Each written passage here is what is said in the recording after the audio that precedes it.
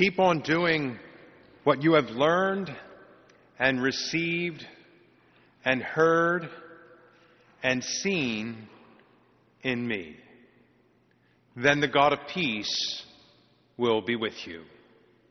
Dear brothers and sisters in Christ, St. Paul wrote these words of encouragement to the disciples in Philippi, which was a town in Macedonia. Paul had great affection for that church. It was the first community that he founded when he entered Europe around the year 50. And the Philippians, on their part, reciprocated Paul's affection by sending one of them, Epaphroditus, with gifts for the apostle while he was in prison. But before sending Epaphroditus home, Paul wrote his letter to thank the Philippians for their kindness and to exhort them to be ever more faithful to the Christian way of life. And Paul's exhortation to fidelity is the central message of the Word of God this Sunday. Indeed, the Apostles' message provides the key for us to appreciate the way in which the Lord Jesus takes up the oracle in Isaiah in the first reading. It and the gospel, as it were, frames the passage from Paul's letter to the Philippians. And it is crucial that we heed its lesson. In the second half of the 8th century BC, the kingdoms of Israel and Judah, as well as other peoples in the region, were in great fear.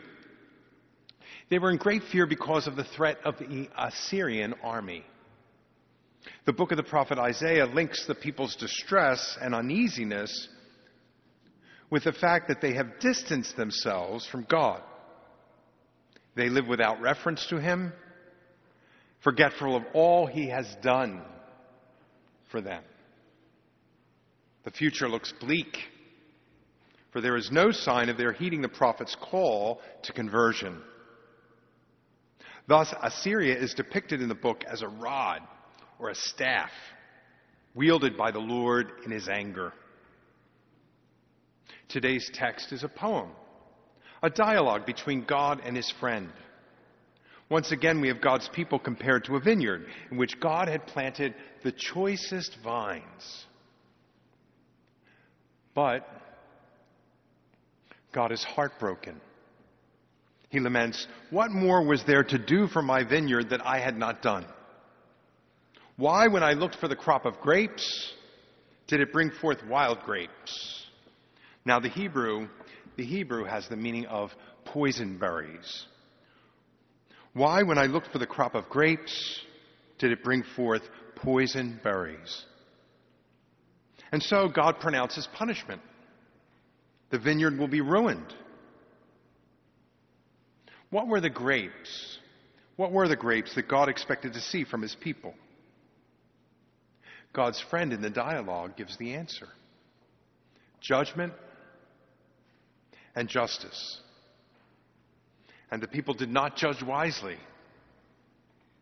nor were they just. They failed to yield the expected fruit. So the Lord takes up this oracle and gives it a twist. A twist. It becomes the parable of the wicked tenants, and He puts Himself in the story. That's the twist. The parable recapitulates the history of the relationship of God with His people. Again and again, God, the landowner, sent His servants, the prophets, to obtain the landowner's produce. The judgment and justice God expected from His people. But the tenants abused the servants and ultimately would kill the son. But note, Jesus allows the chief priests and the elders to pronounce the punishment. Think of that. So when He asked, "What will the landowner do?" they answered Him, "He will put those wretched men to a wretched death and lease his vineyard to other tenants who will give him the produce at the proper times." And Jesus affirms their decision. "Therefore I say to you the kingdom of God will be taken away from you and given to a people that will produce its fruit. Dear friends, let us heed what the Lord says, because today we are the Lord's vineyard. He formed us as his people, the church.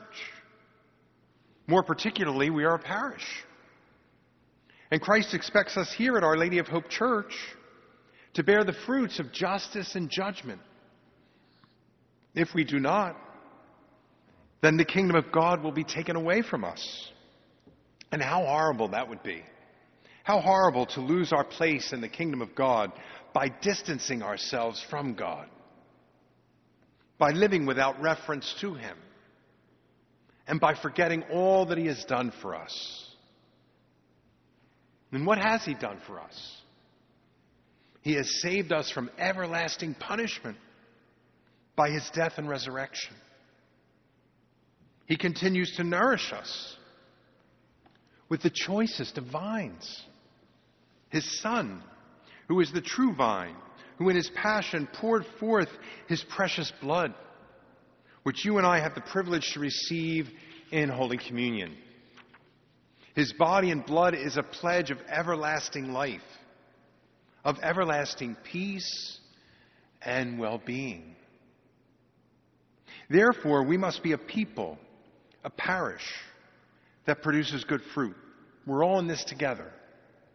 So each of us is called, as St. Paul told the Philippians, to keep on doing what we have learned and received and heard and seen in him. Then the God of peace, will be with us. And this means living a life of Christian virtue. A virtue is an habitual and firm disposition to do what is good, or to do the good. It allows the person not only to perform good acts, but to give the best of himself. Give the best of himself. From time to time I'm reminded, and I don't know why they dropped the slogan. I thought it was so effective. But do you remember that old Army commercial, Be All You Can Be in the Army? It went for years. It was very popular. It was on all the time. Well, that's like in the church. That's following Christ. Christ wants us to be all we can be. And he gives us the grace to do that. To give the best of oneself. The virtuous person tends towards the good with all his sensory and spiritual powers. He pursues the good and chooses it in concrete actions. St. Gregory of Nyssa said, "The goal of a virtuous life is to become like God." The goal of a virtuous life is to become like God.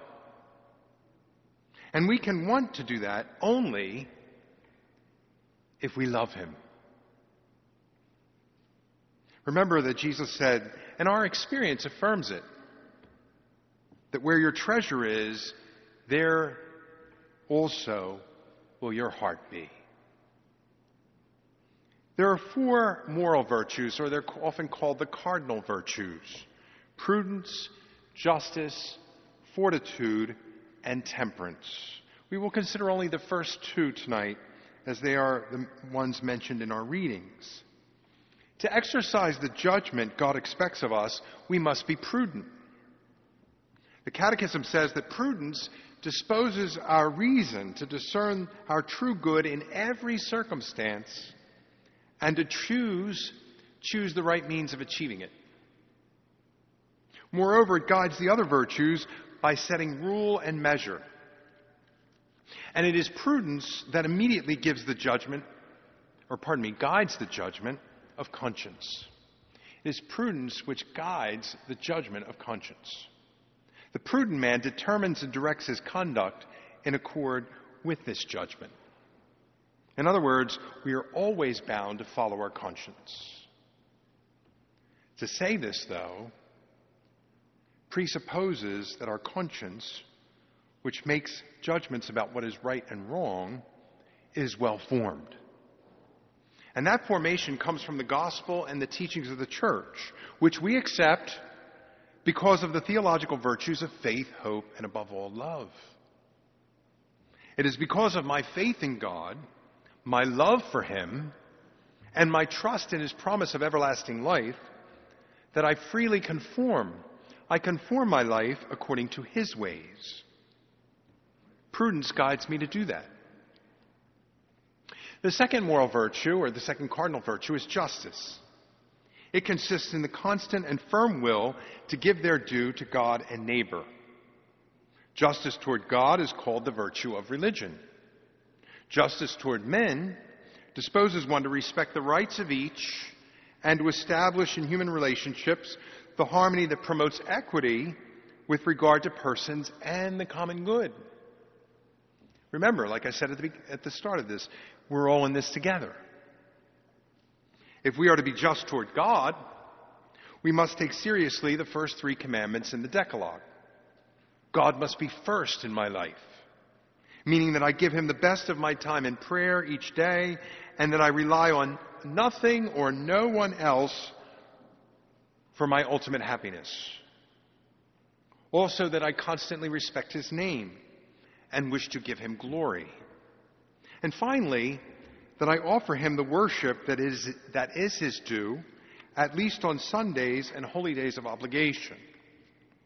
And of course, in this time of COVID, when we're not obligated to be here at Sunday Mass, we're not obligated to be here, but it's wonderful that we are here.